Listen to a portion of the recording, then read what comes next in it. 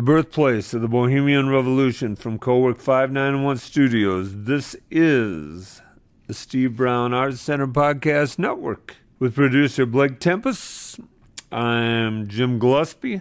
Co-host Dale Reber is on assignment down in Johnston tonight, and this is the Jesup News for February 19th, 2024. Please talk to your friends about clicking and following and rating us as well on Spotify and Apple Podcasts. Make sure that you are following us each week. We want to thank Taylor Nitz last week from K-Way Radio. He's got our numbers way up, Blake.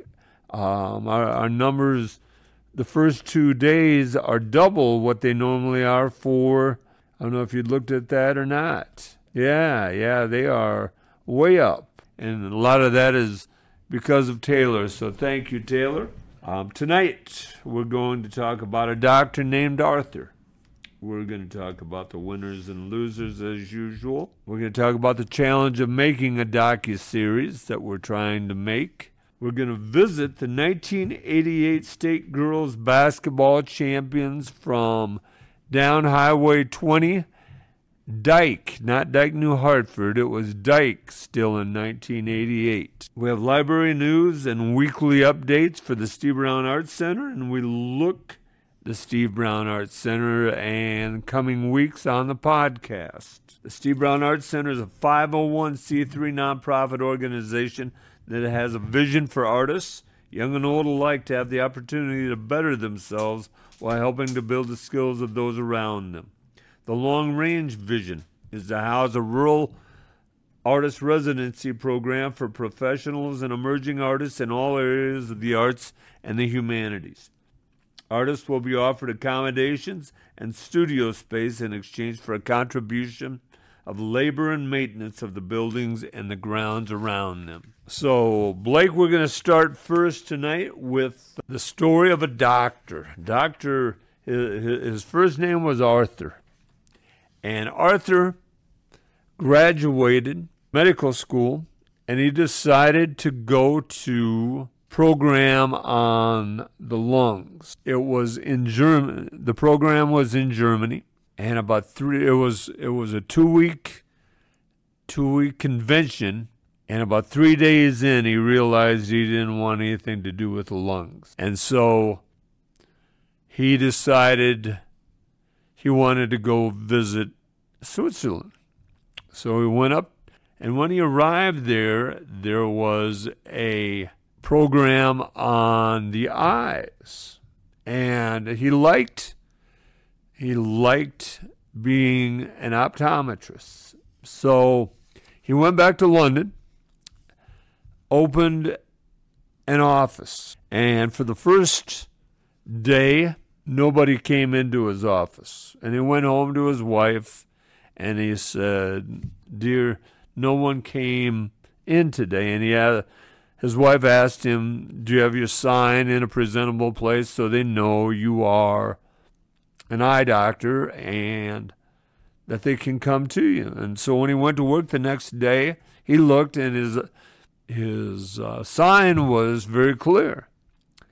And it happened to be in a very prominent area and he thought he was going to get rich in this area. He went about a month, and very few people came into his office. And he realized he wasn't going to be very successful. But during this time, he wrote for about 6 hours a day every day because there was no one there. And he was by himself in the office. He hadn't hired a nurse or a person to be at the desk. He became a pretty good writer. Well, Blake, do you know who that doctor was? That doctor was Dr. Arthur Conan Doyle. He was the author, the famous detective Sherlock Holmes. He wrote all the stories of Sherlock Holmes.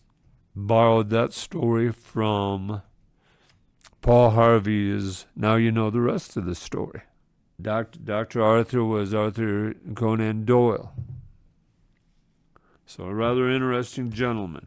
Tonight's sponsors are Cowork 591 at 591 Young Street here in Jesup, Bobby Leach and Farm Bureau Financial Services in Independence and Jesup, Jacobson Fabrication and Repair, located just south of Jesup here, Zach Knutson at Innovative Wealth Management in Jesup, Derek's Repair Shop, LLC, a supporter for the 3 years the 2.5 years that the Art Center's been open, M&M Bakery in Lawrence, Kansas, Reyes Concrete in Littleton, and the Littleton Diner. Both of those and others are sponsors also of Watermelon Day, July 27th in Littleton.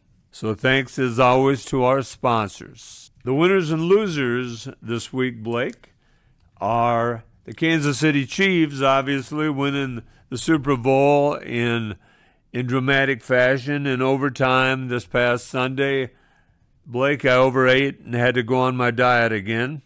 I had gained, and it wasn't all on Sunday that I gained it back, but I was up 10 pounds again, and so I started my diet again on Monday after overeating pizza and wings and everything else on Super Bowl. Did you watch Super Bowl, Blake? I did not, no. You're probably a smart man, although it was a great game. So the Chiefs were my winners for the week. The loser was a Kansas City Chief, Travis Kelce. We all know him, the man that is dating Taylor Swift right now. Travis Kelce bumped the coach during the game. He was a little disappointed about how things were going, and so he bumped Andy Reid. There wasn't anything made of it during the game, but it's been all over the sports networks for the last 3 days now. So he is my loser for the week, Travis Kelce. This is the Steve Brown Arts Center Podcast Network, and we're here tonight. Producer Blake Tempus, I'm Jim Gillespie. Dale's out on assignment down in Johnston. He sends word that the robins are flying around in Johnston and the tulips are blooming. Hope he brings some other interesting facts when he comes back next week. We have next week Mr. and Mrs. Lang, the former music teachers from Independence, as our guests. I'm excited to have them in. They are big into the music scene in Independence and in Iowa. They're very successful music teachers in Independence, and I'm excited to have them on. The Arts Center is working toward doing a docu-series, and I'll tell you about that docu-series a little bit. Dale talked about the press release last week. We are going to do a documentary about a team in Bensonville, Illinois. It is in the suburb of Chicago. It's the same suburb where O'Hare Airport is, and they run the Grinnell system. The Grinnell system is rather unique. It is one of the most enjoyable things I've ever been around as far as a basketball coach. In my last years as coach, I presented that and also helped coaches like former Dunkerton coach Virgil Hovden and former Gladbrook Rhinebeck coach Bruce Bailey run it with their program. It is a beautiful game to watch. Those of you get a chance. Grinnell men are leading that conference right now, and also the women play. That conference is unique. The men play first at 5:30, and the women play at 7:30. The women in Grinnell are coached by former Jesup player and Jesup graduate Dana Kester. Her married name is Dana Harold. You get a chance, check out the Grinnell team. Anyhow, we are working to get a producer right now. I'm meeting tomorrow with a documentarian from the Waterloo Cedar Falls area. We are working to raise the money right now as we speak to do this. It is a fairly expensive event, and so we are looking for people that would like to invest in that. If you're interested, don't be afraid to call or contact me, and I will share the cost of this docu-series. We are going to try to sell it to Hulu, Netflix, something like that. So it is a fairly expensive. That is, as we go, I've reached out to Paul Yeager down at Iowa Public Television. He's been guiding me. I've talked to Freddie Richards, former Jesup graduate, who also has been very prominent in advertising. I've talked to Nate Clayberg. He has been pursuing producers for me as well, and so hopefully our goal is to start the docu-series when school starts in September of this year. It's a great challenge. We've talked to Fenton in Bensonville, and their administration has okayed it. The coach has okayed it. The parents and the students have okayed it. So I'm excited about that, and I'd like to do a shout out to the Fenton team right now as we record. This is the Steve Brown Arts Center Podcast Network. Last week, my loser was the Sports Illustrated, because Sports Illustrated is closing. It's down. It laid off 4,000 workers and is shutting down. Well, I talked about how Sports Illustrated was the magazine of sports back as I grew up, and that lasted into the 2000s actually. And in 1988, as we talked about girls basketball and boys basketball last week with Taylor, in 1988, Sports Illustrated did a story on Dike High School when they qualified for the girls' state tournament. And if those of you that don't know, Dike was not ranked when they qualified that year. Those of you listening at Dike, I'd like to say hi. Say hi to Coach Dowell. Coach Dowell is the Dike New Hartford coach now, and they are working for their fourth state championship in a row as Dike New Hartford girls basketball this year. They beat South Winneshiek last night handily. Excuse me, not South Winneshiek. They won handily. They would have played South Winneshiek. AP beat South Winneshiek. Now AP plays Jesup on Friday night at Ablington Parkersburg. But anyhow, Coach Dowell's working for his fourth state championship in a row. And for those of you basketball fans, that's a big deal in Iowa, and the girls' state tournament is a big deal in Iowa. And I'd like to talk about that a little bit.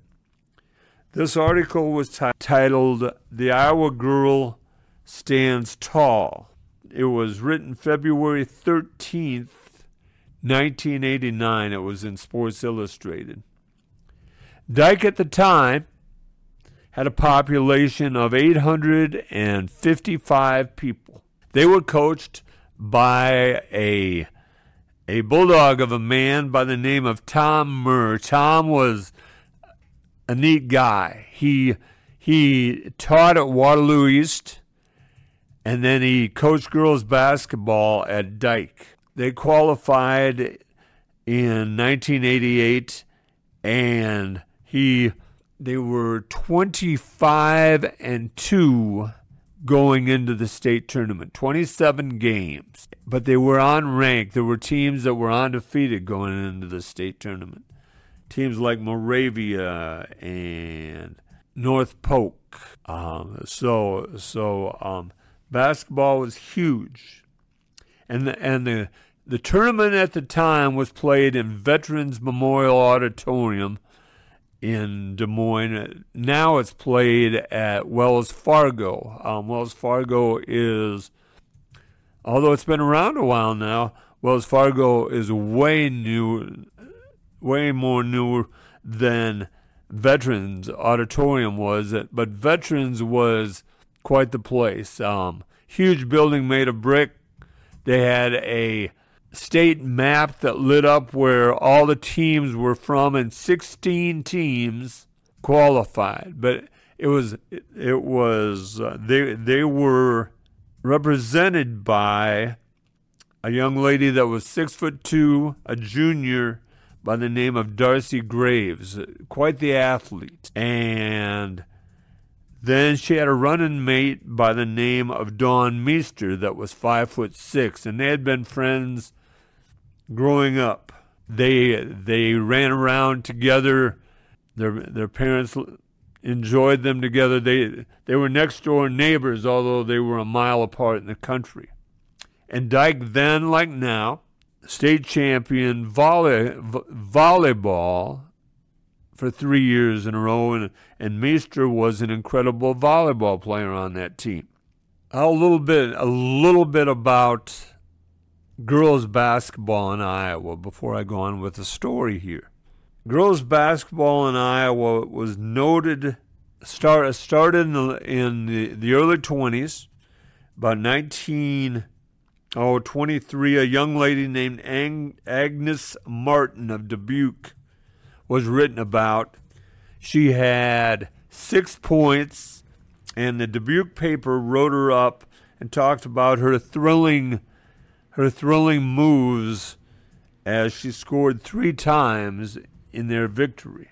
The small town teams played in a lot of buildings, and the city teams played inside of buildings on wood floors. In 1925, there was a panic among the city administrators because the small town teams were much better than the city schools. And so in order to stop that, decided to end girls basketball in Iowa. There was a big uproar about that. And so in 1926, the Iowa Girls High School Athletic Union started. And it has been the only girls' union in our nation. The other 49 states only have one union. And a lot of people have complained about Iowa having 2 unions. They say, it's not necessary. But basketball made the Iowa Girls High School Athletic Union preeminent in our country. As a matter of fact, for years it bankrolled the girls' union. We're blessed to have a Jesup man that hosts the girls' union state tournament every year on Iowa Public Radio, Paul Yeager. And he realizes that history and does a nice job of giving that history every year. And Paul's a listener, and we want to thank him for doing that. Paul is a person that understands that 1955, and everybody gets excited about the crowds that are following Caitlin Phillips today. But in 1955, The championship game, girls state tournament, had 13,666 people at the game. That was back in 1955, ladies and gentlemen. Women's basketball and girls basketball in our state has been a big deal for a lot of years.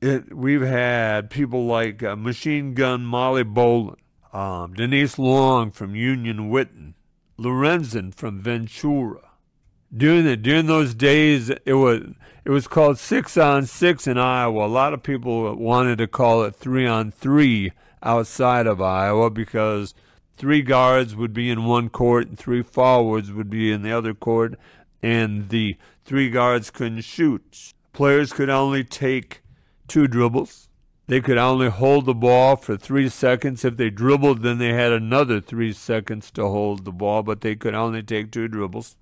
And as I said, they had the platoon system. Then they also had hoopla, thanks to a man named Frosty Mitchell. Not Frosty Mitchell, E. Wayne Cooley. Frosty Mitchell was the man that did what Paul Yeager does now, except Paul doesn't call the championship games like Frosty Mitchell did. E. Wayne Cooley realized that it was Christmas in Des Moines when the Girls State Union came. And so he found a way to bring crowds to the tournament. He would, say, have the Jesup band come and play the national anthem to start a day. Or the Independence Chorus would come. Then they would have the March of Champions on Friday night, where the champions of all the sports in the girls' union for the last year would come, and they would march, and all these people's parents would come and watch them. E. Wayne Cooley was an incredible salesman, and E. Wayne owned stock in the Chicago Cubs as well. He was wonderful. He was sort of the P.T. Barnum of the girls' high school athletic union and did a nice job of selling it. Well, in 1984, in Iowa, a lawsuit took place. Some girls wanted to play the 5-on-5 game. They felt that they had the skills to do it, and Wayne knew he couldn't stop it, that it was going to take place, and to his credit, he didn't try to stop it. And so they had 2 state tournaments. And in 1988, there were right around 85, 86 teams playing 5-on-5. And then right around 350 teams still playing 6-on-6. He let them in. The 6-on-6 was his love. He loved the 6-on-6 game. The first couple of years, and I'm not attacking Mr. Cooley as I tell you this, it was not a pretty game, the 5-on-5 game, and the union did a better job of supporting the 6-on-6 game, and I'm not attacking the union either. More people were doing it. They had to put more money into the 6-on-6 game. They had some incredible events. For example, when they had the famous Denise Long. Denise Long scored 111 points one night, and she averaged in the state tournament one year 70.5 points a game. If you ever go to Union, Iowa, there's a park named in Denise Long's honor. In the 1987 titled game, Lynn Lorenzen from Ventura was the hero, and she averaged 62.4 points a game that senior year. So the 6-on-6 game was a beautiful game. An example, if the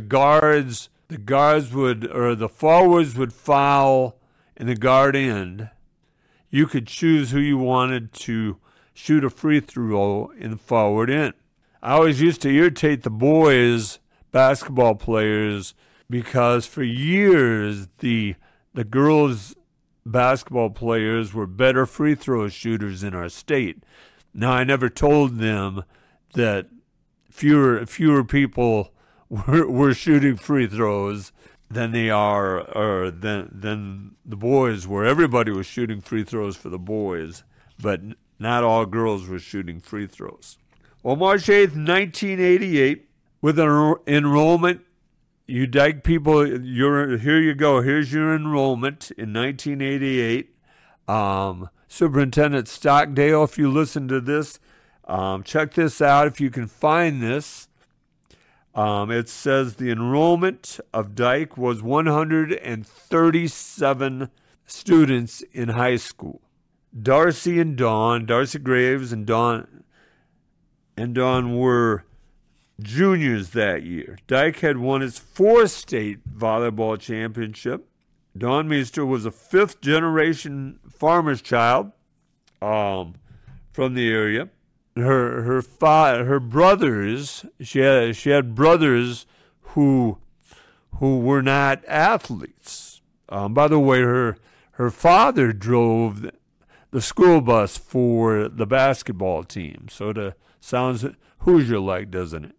Darcy Graves' dad was a carpenter, but he had diabetes real bad, and he was partially blind. He always told people he could see the numbers on the back of the players, but he knew if the ball went in by the roar of the crowd. They were the stars. They played in the first round. They played Humboldt, and they beat Humboldt by 13 points.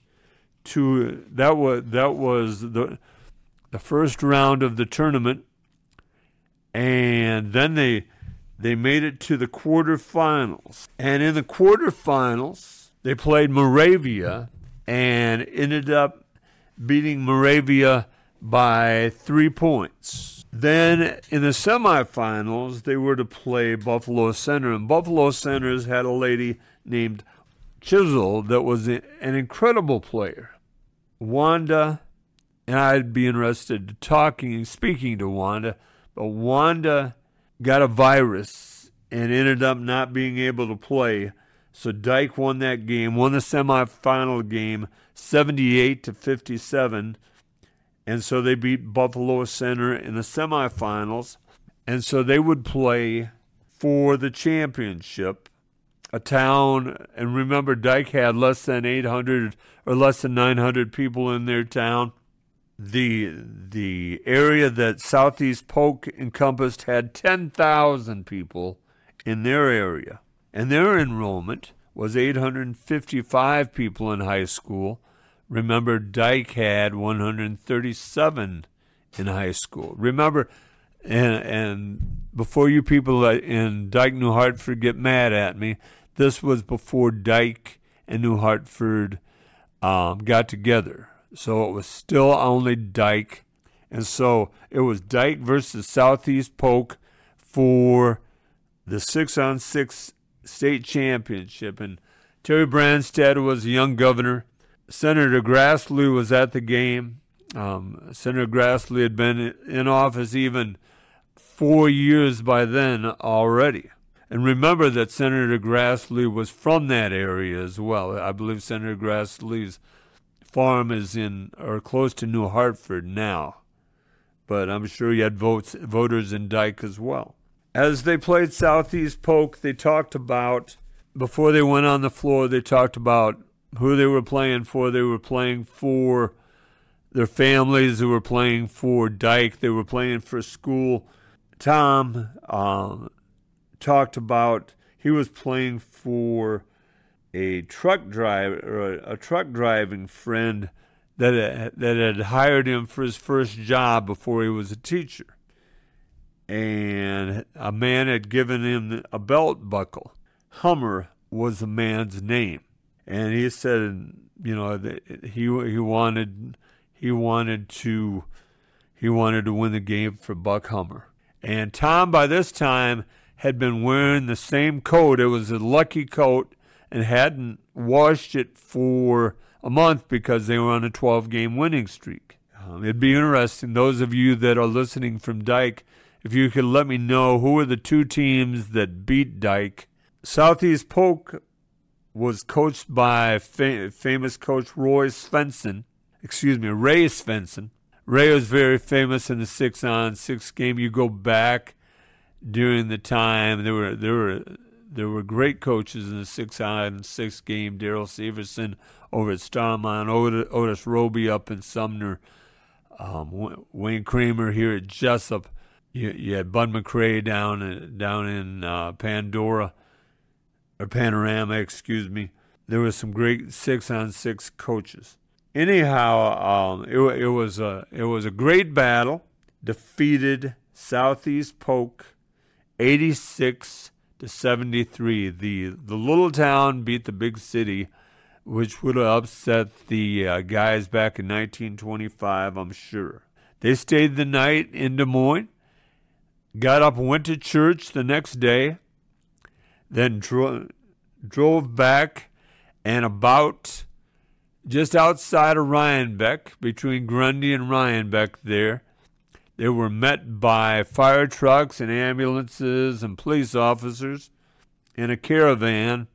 That caravan led them back to Dike for a celebration. The reason I go into such great detail was there was a 10-page article in Sports Illustrated about this little high school team from Dike, Iowa.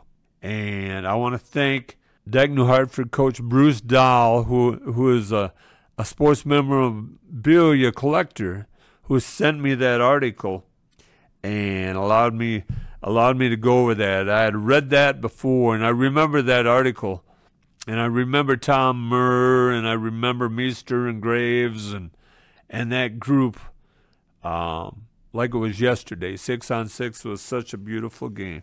This is the Steve Brown Arts Center Podcast Network. I'm with producer Blake Tempus. In Jesup Library news, the Little Tot Storytime meets every Thursday at 10:30 a.m. for songs, stories, and more. The Spice Club this February is Star Anise. Pick up a sample and recipe and try it at the Jesup Public Library. Exercise with friends at the Jesup Public Library every Monday, Wednesday, and Friday at 8 o'clock. For about 45 to 60 minutes. Remember, every Wednesday is STEM Wednesday. Not every Wednesday, excuse me. The ISU Extension and Outreach invite kids ages kindergarten to 4th grade to enjoy an afternoon of STEM activities Wednesday, one Wednesday a month. Don't forget Books and Brews, the book club, which meets today as this podcast comes out. Remember, today, also the Monday, February 19th, the library will be closing at 4:30 for in-services. Meet a local author Thursday, February 22nd at 6:30 as Blackhawk County Sheriff Tony Thompson, Dale talked about Tony Thompson, author of a recently released book, Any Place But Here, The Uncomfortable Confluence Between Mental Illness and the Criminal Justice System. Sheriff Thompson will discuss his book and have copies for sale. There will be a seed swap Saturday, February 24th at 10 o'clock in the Jesup Library. Up to 5 free seed packets are offered to every adult and 2 per child. Join us for a fun morning. Moving Monday, February 26th, the Miracle Club will be played at 1 p.m. There's an Adventure Pass program. Check out a pass to the Blank Park Zoo, the Grout Museum, and the Quad Cities Fun Bundle for free. 18 years old with valid Jesup Public Library card. One every 365 days. This is Steve Brown Arts Center Podcast Network. I had a letter the editor sent in to me by Niall McMartin. It was actually a letter written by Norm West. Norm lives north of Littleton. And he sent this letter. Chad Ingles, who's our state representative in our area, shared with Chad, with Representative Ingles, this. Norm, if you're listening, thank you for allowing us to share this letter. Niall, thank you for sending it in. Hi, Chad. Sorry to pester, but I'm opposed to a bill that is advanced out of the subcommittee for consideration by the full committee. House Study Bill 587 would require public school students to sing the Star-Spangled Banner each day. It would also require schools to provide instruction on the words, meaning, and history, including how to love, honor, and respect. This is just wrong on so many levels. It's pious, self-righteous, condescending, to declare that good people must all do certain things to publicly display their purity. Boys must cut their hair short and must not grow beards. Girls must wear dresses and no makeup. Everyone should wear a flag pin. Show solemn respect for right leaders and contempt for the other party. As sung in South Pacific, you've got to be taught before it's too late, before you are 6 or 7 or 8, to hate all people. But the Star-Spangled Banner comes with a whole set of other wrongs. It's hard to sing and needs the vocal range of Julie Andrews. It always has been controversial. People act like it was ordained in the U.S. Constitution and in the Bible, but it wasn't adopted as a national anthem until 117 years after it was written, and the selection was extremely contentious. The worst part to me is that it has always had strong racial undertones, especially the third verse. No refugee could save the hireling and slave from the terror of flight or the gloom of the grave. This was a reference to escaped slaves who joined the British Army to fight against the U.S. Francis Scott Key was a wealthy slave owner. He was later appointed district attorney for Washington, D.C. by President Andrew Jackson. In that capacity, he vigorously prosecuted cases against slaves, especially any that tried to escape. He went after anti-slavery newspapers. After race riots swept the city in 1835, he strongly sought the death penalty for young black men accused of attempted murder, even after doubts arose about the man's guilt. He convinced President Jackson to appoint his brother-in-law, Roger Taney, to the cabinet and then to the Chief Justice of the Supreme Court. Taney was perhaps the most starkly racist Supreme Court justice of his time period, and maybe of all time, and author of the Dred Scott opinion, which is often described as the worst decision in U.S. history. During the Civil War, sides considered adopting the Star-Spangled Banner. If the North were to use it, Oliver Wendell Holmes proposed adding a new verse invoking the millions unchained who our birthright have gained. The South, of course, opposed any such change. When it was finally adopted as our national anthem in 1931, supporters celebrated with a parade in Baltimore led by 2 color guards. One was with the American flag and one was with the Confederate flag. When the Union Army veterans saw the Confederate flag, they abandoned the parade. A woman who was a Confederate sympathizer condemned them for being an un-American and divisive. Sounds just like today. One Google click can reveal numerous websites describing the racial controversies of the Star-Spangled Banner. And Norm includes a link, theintercept.com. Proof of the U.S. national anthem has always been tainted with racism. As always, thank you for your service and listening to your constituents. I'll try not to pester you constantly, but I'm so distraught with what's happening in Iowa and much of America that it's hard to be quiet. Maybe it's better to speak out than to give up and jump off a bridge. Norm West, Fairbank, Iowa. It is. You get a chance, look at all the verses of the national anthem, and you'll see that Norm sees things pretty clear in that. Upcoming events. This past weekend we had a showing of Kenny Mielhau's art at Winding Creek Meadow. It was a great event, and Kenny was so eclectic. I enjoyed talking with Kenny and showing his art. The Steve Brown Arts Center, along with the Sanity Room, is hosting the Irish Blue Drifters trio from the Twin Cities. They will be playing at the Sanity Room. I think I might be telling top secret information here, but there will be a St. Patrick's Day parade this year in Independence. Stand by for more news on that. April 14th, there will be an artist at the Littleton Chatham Historical Society Pancake Breakfast. That will be a mystery artist that I'm going to keep back, but you will enjoy their art. It's beautiful, and you will see that the arts are in that family. If you'd like to donate to the Steve Brown Arts Center or have an idea for an event, go to the stevebrownartscenter.org and follow the link. If you have news or would like to sponsor us, email us at jim@stevebrownartscenter.org or call 319-290-0241 and leave a message. Thanks, Blake Tempus, for everything tonight. I'm Jim Gillespie. Look forward to having Dale back next week. Thanks to Kelly Seahas, as always, at Cowork 591 Studios. Thanks to the audience for bringing these stray dogs into your day every week. Don't be afraid to share us with your friends. Remember, each day is about little victories.